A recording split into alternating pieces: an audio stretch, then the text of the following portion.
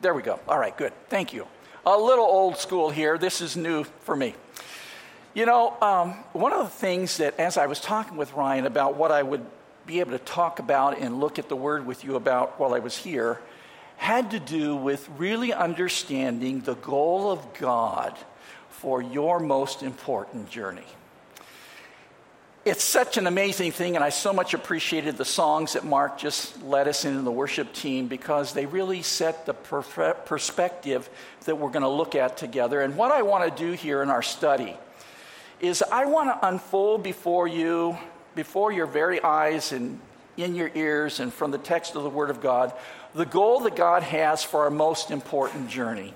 Some of the things I talk about you're going to be familiar with because Ryan's talked about something called the 3 circles. I'm going to have that a part of this, but I'm going to expand and go beyond that to even an end point further that you'll see. But let's start here. Everything about living in this world, I believe, as you look at the Bible, starts with 5 non-negotiable realities. First of all is the fact there's only one God. There are not 2 gods. There are not 3 gods. There are not millions of gods like they teach in Hinduism. And I've been to India many, many times and heard about that from friends who live there.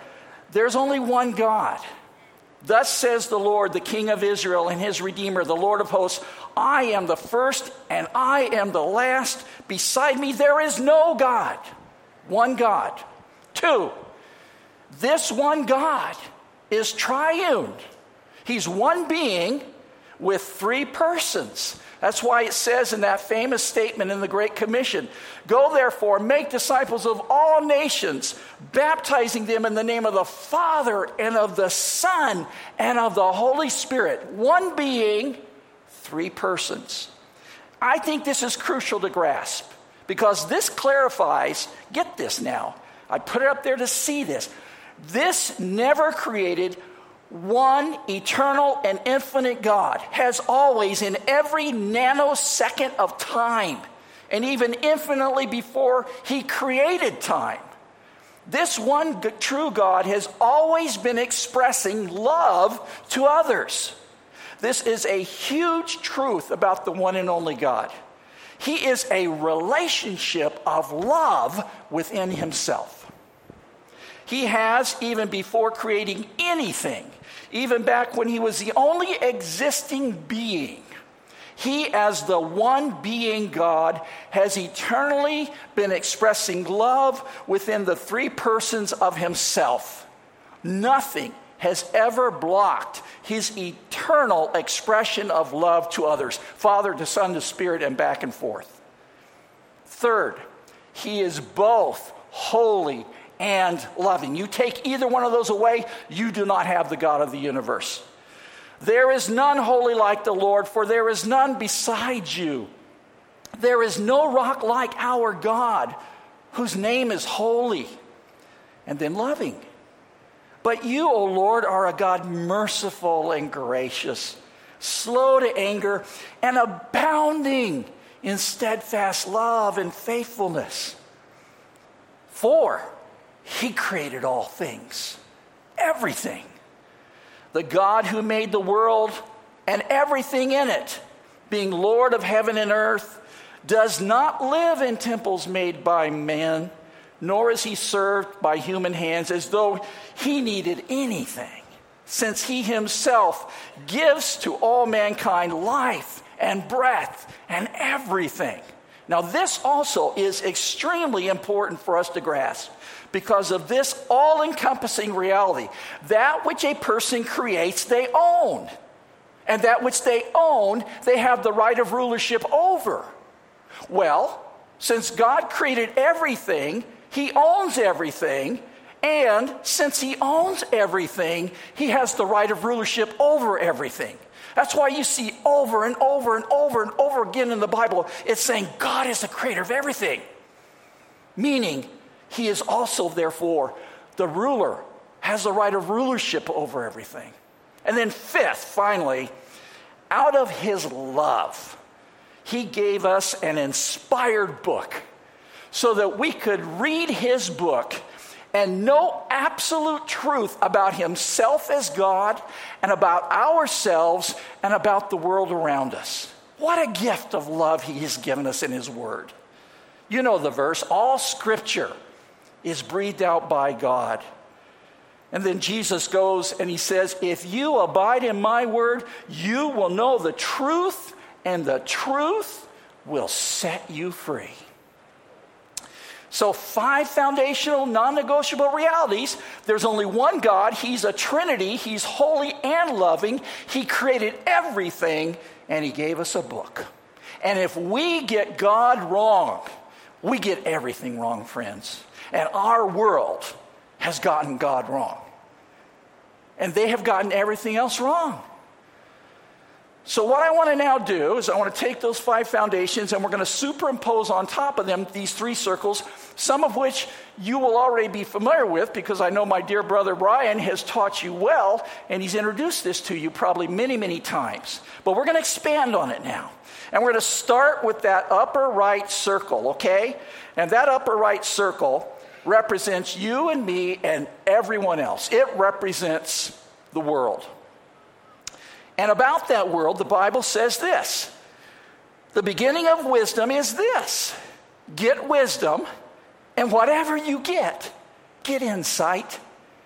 And it goes on and it says that God's goal for the life of every person is that you may have life and have it abundantly. So what we're going to do now is we're going to take our time, we're going to dig deeply down into this wisdom. For as Paul says in 1 Corinthians, we impart a secret and hidden wisdom of God, which God decreed before the ages for our glory. So our journey starts here.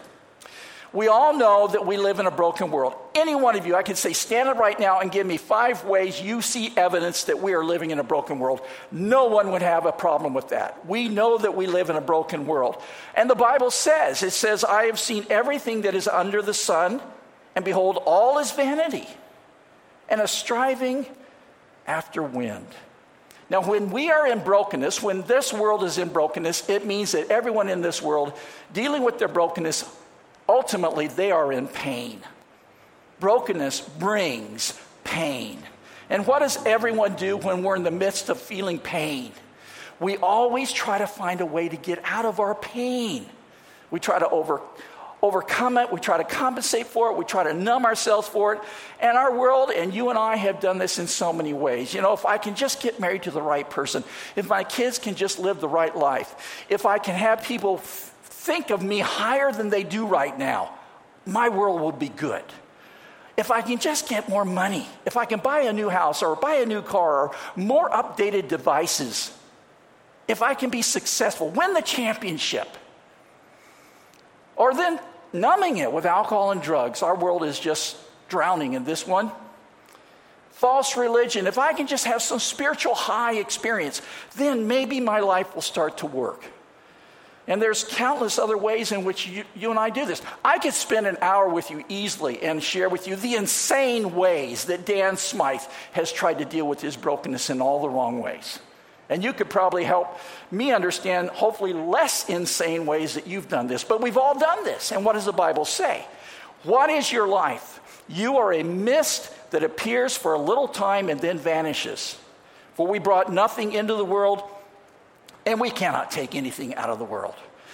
In other words, as Ryan has indicated to you in the past, all of our attempts to escape from our brokenness, only like bungee cords, they snap us right back into even more levels of pain, more experiences of brokenness.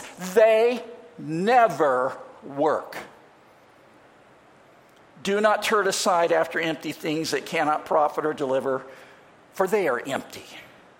He who loves money will not be satisfied with money, nor he who loves wealth with his income. This also is vanity. So friends, we got to understand, this is what the people that you pass by every day are like. And for some of them, they're believing the delusion that this isn't really true about them, but in reality, it is. The people at Safeway, the people at Starbucks, the people across the street, this is their life, even if they don't want to admit it. There is a way that seems right to a man, but its end is the way to death. The way of peace they have not known. Surely for nothing they are in turmoil. Man heaps up wealth and does not know who will gather. But God never created this world to live out that kind of brokenness. The Bible says this God, his way is perfect. The word of the Lord proves true. So he created this world with a perfect design. Not the one on the right side, but the one we're going to unfold here. He created it with a perfect design. And I want to suggest this little phrase to maybe describe what that design is that he created everything for. Our holy Creator created us to enjoy his love in a dependent, fulfilling, joyful, and unbroken relationship with him. No pain or shame, fullness of love and beauty and joy. God saw everything that he had made, and behold, it was very good. And the angels in heaven never ceased to say, holy, holy, holy is the Lord God Almighty, who was and is to come. The whole earth is full of his glory. And then it goes on. Anyone who does not know love does not know God, because God is love. We love because he first loved us. The psalmist says, you, God, made known to me the path of life. In your presence there is fullness of joy. At your right hand are pleasures forevermore. Friends, the lost people all around us that we see as we live out our lives desperately need to hear these realities. And the Lord has given you and me the crucial and joy-filled opportunity to convey these truths to them. Now here's the insanity of humanity.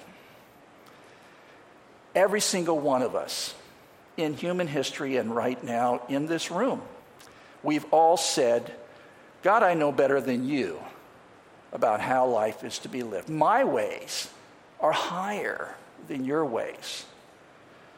All of us have placed ourselves where this holy and loving and majestic God deserves to be, on the throne.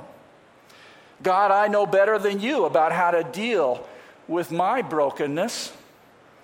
God, I know better than you about how to find my way to salvation. And the Bible calls that sin. Our original parents, this is where it all started. You know it in Genesis 3.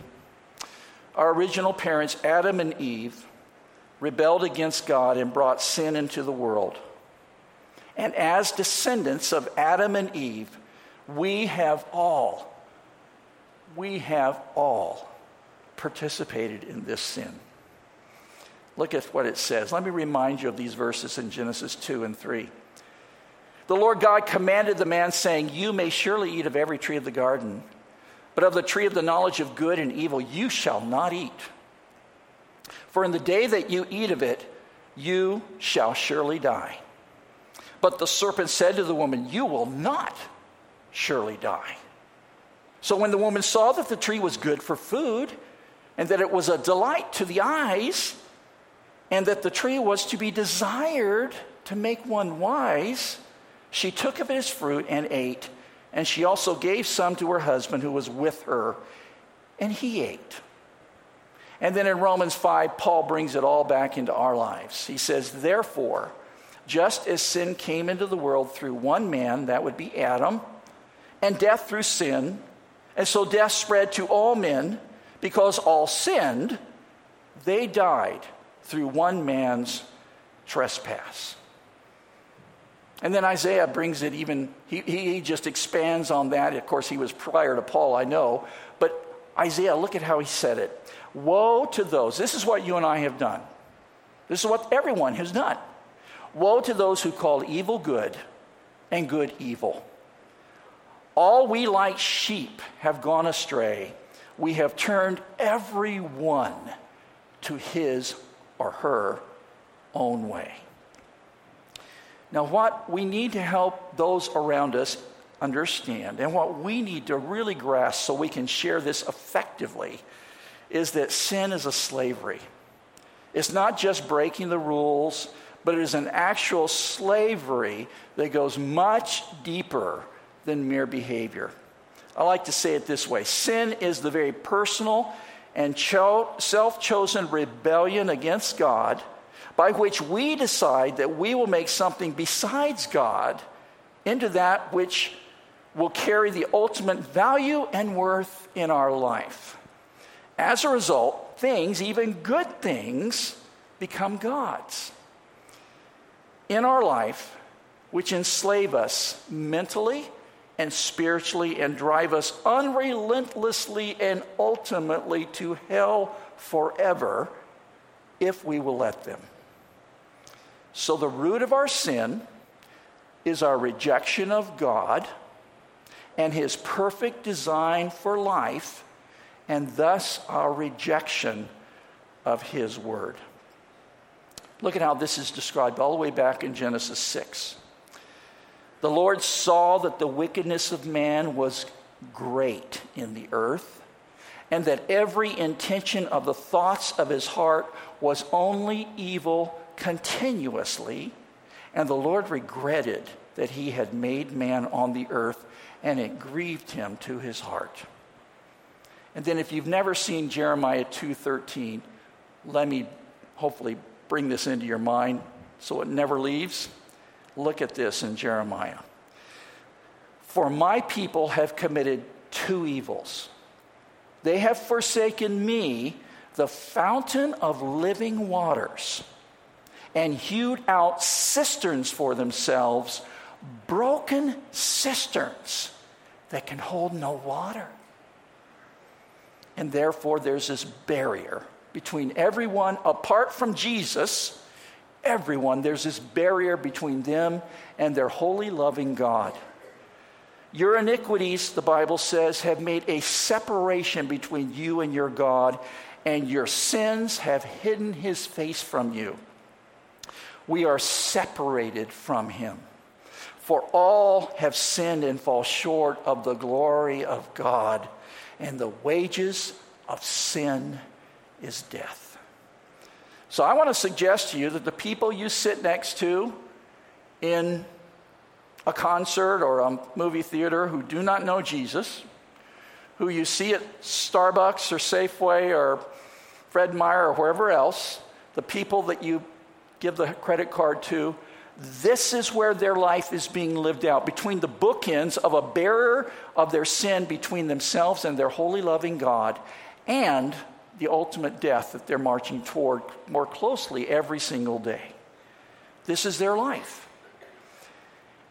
The point is, the lost people around us that we see every single day desperately need to hear these realities. And the Lord has given you and me the crucial and the joy-filled opportunity to convey these truths to them. In other words, let's summarize here. We're going to get to the good news in just a second. Aren't we ready for that? Before we do, let's make sure we get this. Those people at Starbucks are currently under God's righteous wrath. Whoever does not obey the Son does not see life, but the wrath of God remains on him or her right now. And they're awaiting, without even knowing it, they're awaiting God's righteous wrath for eternity beyond death. Paul says it in Romans 2. Because of your hard and impenitent heart, you are storing up wrath for yourself on the future day of wrath when God's righteous judgment will be revealed. So they're under God's current wrath right now, not even knowing it. So let's stop for just a minute and deal with this whole issue of God's wrath. When I bring that up, when you hear that, so often, people's skin starts to crawl. They don't like this thing about God's wrath. Let's think about it for a moment. Let's ask this question. Does the fact that God displays wrath show that he is bad, evil, or mean? No. Even in our human relationships, the more a parent loves their son or daughter, the more that parent hates in that child the slavery of the drunkard, the liar, the deceiver that has taken over their child's life. Well, God, in his divine perfection, expresses his holy and just wrath not as a selfish explosion like I can do so easily, but as his settled and holy and loving opposition to the cancer of sin, which is eating out the insides of the entire human race that he created. His wrath, therefore, is a crucial facet of his holy love as the God of the universe, who in his perfection must come against sin in all its forms. Anger is not the opposite of love. It is a vital part of love. Anger is the loving response to anything that threatens that which we cherish with a righteous love. A God who doesn't get angry is a God who does not care about justice. A God who doesn't get angry is a God who doesn't love. And God's wrath is always and only a holy and righteous wrath, and it proceeds out of his holy and righteous love as it comes against the sin which seeks to destroy his cherished creation.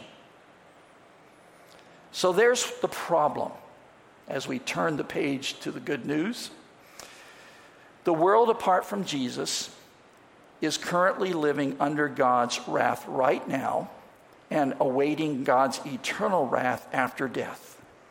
It is appointed for man to die once, and after that comes judgment. That's the bad news. You can't understand and even be passionately committed to getting the good news out there if you do not deeply own and understand and realize the seriousness of the bad news. And the lost people around us that we see and live out our lives around desperately need to hear these realities, and you and I have been given the crucial and joy-filled opportunity to convey these truths to their lives. Let's go to the good news. God created a door out of our brokenness. Our gracious God did not leave us to try to resolve this tragedy through our own efforts, knowing that in our weakness we could never do so. Instead, he provided us with a door out of our brokenness. He provided us with the only way to be freed from our overwhelming sin. It says so clearly in 2 Peter, the Lord is patient towards you and not wishing that any should perish, but that all should reach repentance. So it brings the third circle, as Ryan has shared with you. I call it the remedy. We had the problem, we had the plan, the perfect plan. Now we have the remedy. And of course, this is where Jesus comes into the story.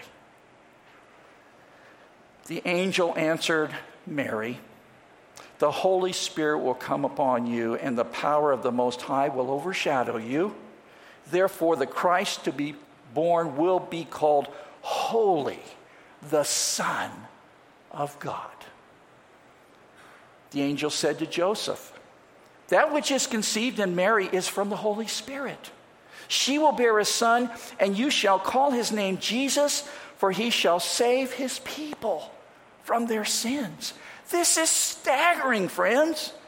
The Son of God coming into flesh to redeem the world. For God, we had to get John 3:16 in this, right?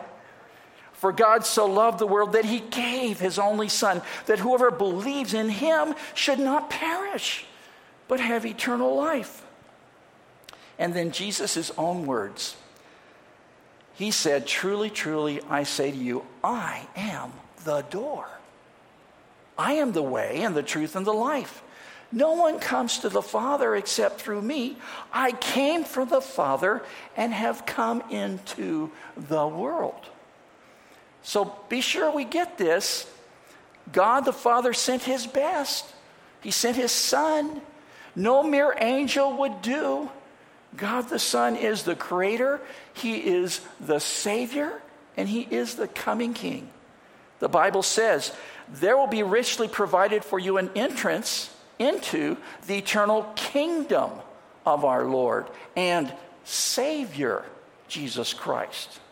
He, that meaning God the Father, has delivered us from the domain of darkness and transferred us into the kingdom of his beloved Son. All things were made through him. That's God the Son. And without him was not anything made that was made. So God the Father sent God the Son as the divine source of abundant life and living water and heavenly bread. The Bible says it so clearly. Jesus speaking, I came that they may have life and have it abundantly. If you knew the gift of God, you would have asked him and he would have given you living water. For the bread of life is he who comes down from heaven and gives life to the world. I am the bread of life. Friends, the lost people around us that we see in our lives desperately need to hear these realities. And God has given you and me the vital and ultimately joy-filled opportunity to convey these truths to them. So let's go back to that God's perfect plan circle.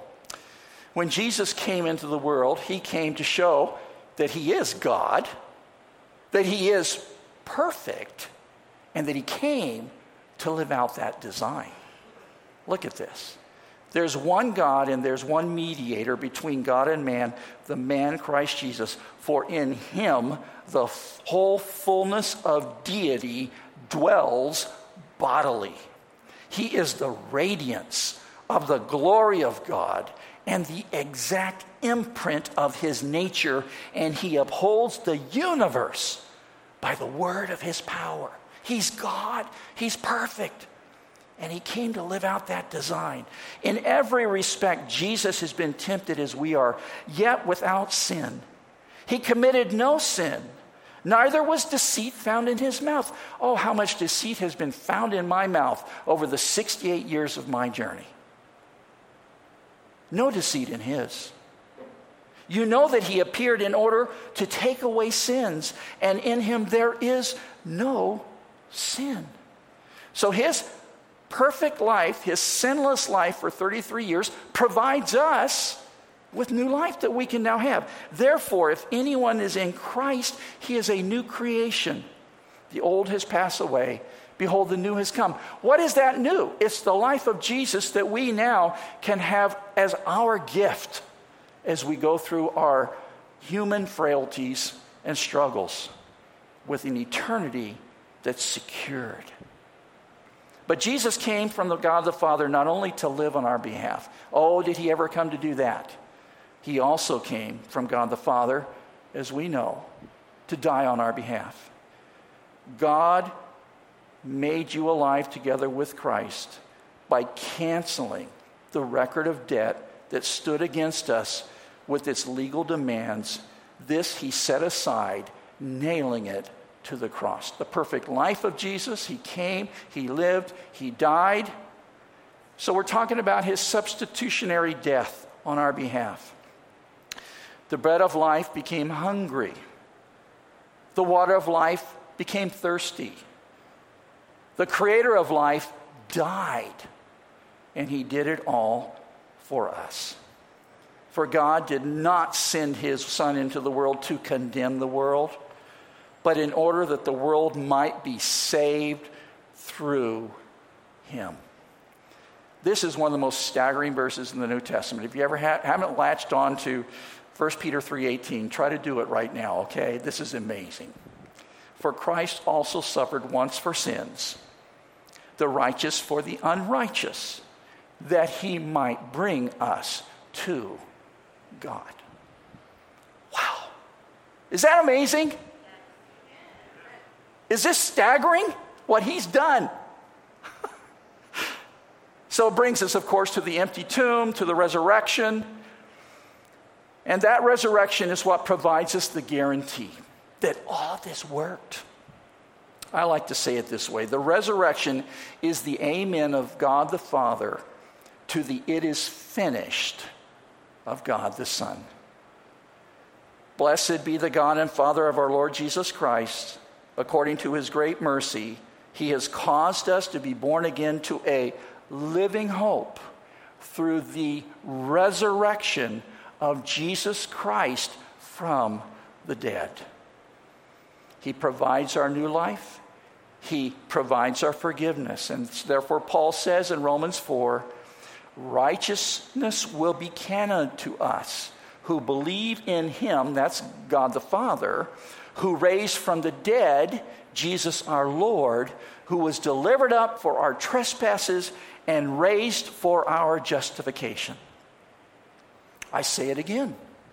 The lost people around us that we come across every single day desperately need to hear these realities. And you and I have been given the crucial and joy-filled opportunity to convey these truths to them. But there's a response. How do we receive all of these amazing benefits that Jesus Remedy Circle communicate? Well, the Bible makes it clear. We first of all have to turn. We have to turn from all of those incredibly foolish and futile strategies we've employed to try to deal with our own pain and brokenness. Do you presume on the riches of his kindness and forbearance and patience, not knowing that God's kindness is meant to lead you to repentance? The times of ignorance God overlooked, but now he commands all people everywhere to repent. So it's the kindness of God that leads us to repentance. It's not our repentance that leads God to be kind. Repent, therefore, and turn back, that your sins may be blotted out, and that times of refreshing may come from the presence of the Lord. And as we turn from those sinful, rebellious strategies we've employed, we trust. We turn to trust in everything that Jesus has done on our behalf. If you confess with your mouth that Jesus is Lord and believe in your heart that God raised him from the dead, you will be saved. For everyone who calls on the name of the Lord will be saved. And that's what the Bible means throughout the book of Acts, throughout the letters of the New Testament. Repent and believe. Turn to trust. Well, the result is we're restored. Never to be under either current wrath or eternal wrath ever again. Never to be condemned. There is therefore now no condemnation for those who are in Christ Jesus. May the God of hope fill you with all joy and peace in believing, so that by the power of the Holy Spirit you may abound in hope. Again, the lost people around us, they need to understand these truths. These truths are for them. These realities are for them. But there's still more. Here's where we come in. Those of us who are already in Christ. We have been commissioned to go. Jesus came and said to them, all authority in heaven and on earth has been given to me. Go, therefore, and make disciples of all nations, baptizing them in the name of the Father and of the Son and of the Holy Spirit, teaching them to observe all that I have commanded you.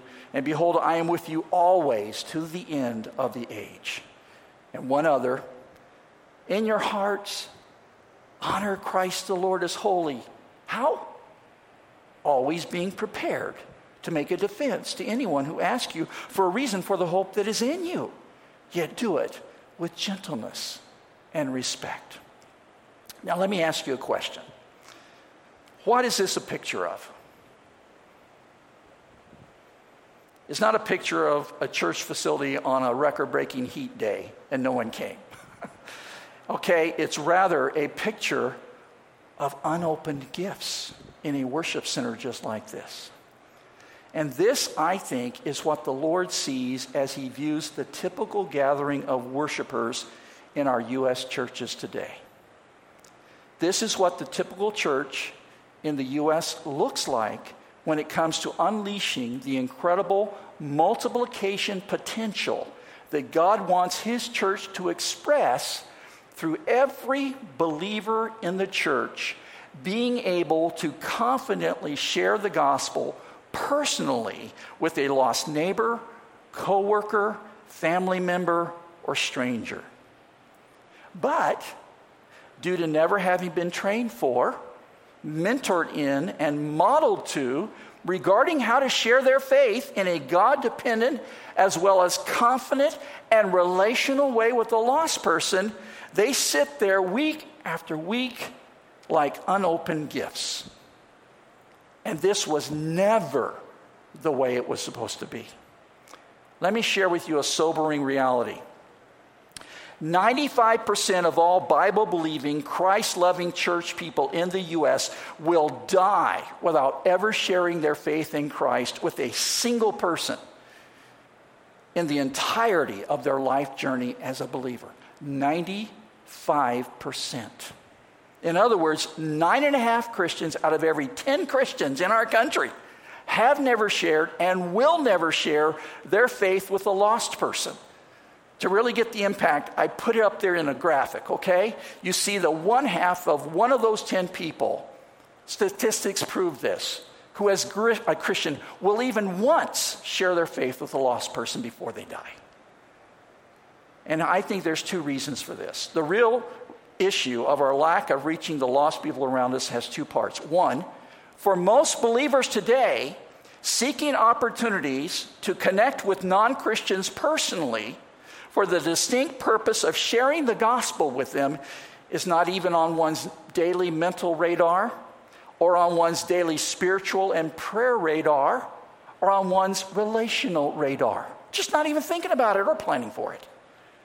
2, for most believers today, they have never been given significant training, mentoring, and modeling on how to connect with non-believers for the specific purpose of sharing the gospel. Most Christians, all they ever hear from leaders is, hey, go share your faith. Hey, go share your faith. I sure hope you're sharing your faith. And if all they ever get is exhortation, it ends up with the results that we have. The issue can be summarized like this. No problem is a real problem until we finally realize and admit that it's our problem. Now, I want to improve on that, okay? I want to improve on that just a bit. No joy-filled opportunity is a real joy-filled opportunity until we finally realize and admit that it's actually our joy-filled opportunity. Now, let's go back to that verse we saw a moment ago. In your hearts, honor Christ the Lord as holy, always being prepared to make a defense to anyone who asks you for the reason for the hope that is in you, yet do it with gentleness and respect.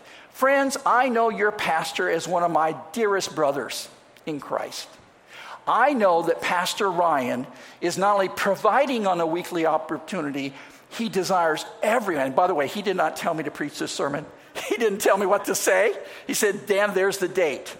Okay? He has no idea that I'm saying this. But I'm telling you, I have nothing to lose here. Okay? I'm telling you, your pastor is very special. He's willing to actually train you, mentor you, model to you, encourage you through a training process that God says you and I are accountable for. He doesn't just say, go out and do it. He says, I will come alongside you. I will pass on to you what Timothy Initiative has passed on to Dan and Ryan so that you can get it as well, so that you can apply it. You can have that joy-filled opportunity and you can pass it on. And that's the fulfilling the Great Commission. Now, let me tell you before we quit, each of you has 4 tools in your personal evangelism tool belt, all of which you need to use in the process of fulfilling the Great Commission. First of all, you all got the Holy Spirit. And the Holy Spirit is the day planner. He's the power giver. He's the word illuminator. And he's the heart opener. He does it all when we open our mouths, fill up with the Ethiopian eunuch, and point to who Jesus is. We've got the Spirit, we've got the Word. We've already seen today. The Word clearly shows our brokenness, God's design, Christ's provision, and the offer of the gospel. We've got the Word. We've got God's person. Who is God's person? It's me. It's you. You've got your time. You've got your friendship. You've got your story of how God changed your life.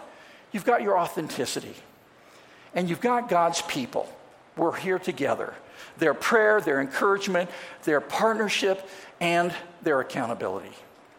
God's Spirit, God's Word, God's person, and God's people. We've all got those 4 tools. Let me give you a warning. There are 4 common barriers that block fruitfully reaching lost people, all of which need to be avoided in our ministry of fulfilling the Great Commission. First of all is thinking that it's someone else's responsibility to do this. Not mine. That's for someone else. Not what I just saw in the Bible in the last 30 minutes.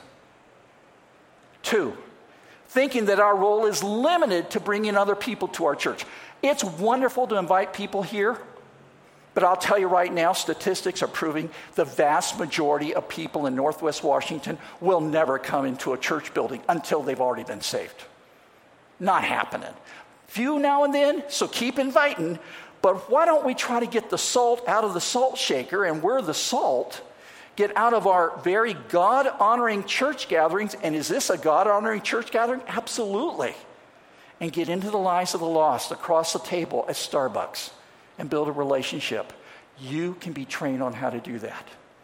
3, thinking that our focus is on getting people saved. It's, Dan, your pressure, you got to get them to Christ. No, that's the Holy Spirit's work. We just share the seed. We show the love. Show the love, share the seed. God does what has to be done. And finally, falling into the trap of turning people into our gospel project. Oh, I got another one. That's a notch on my belt.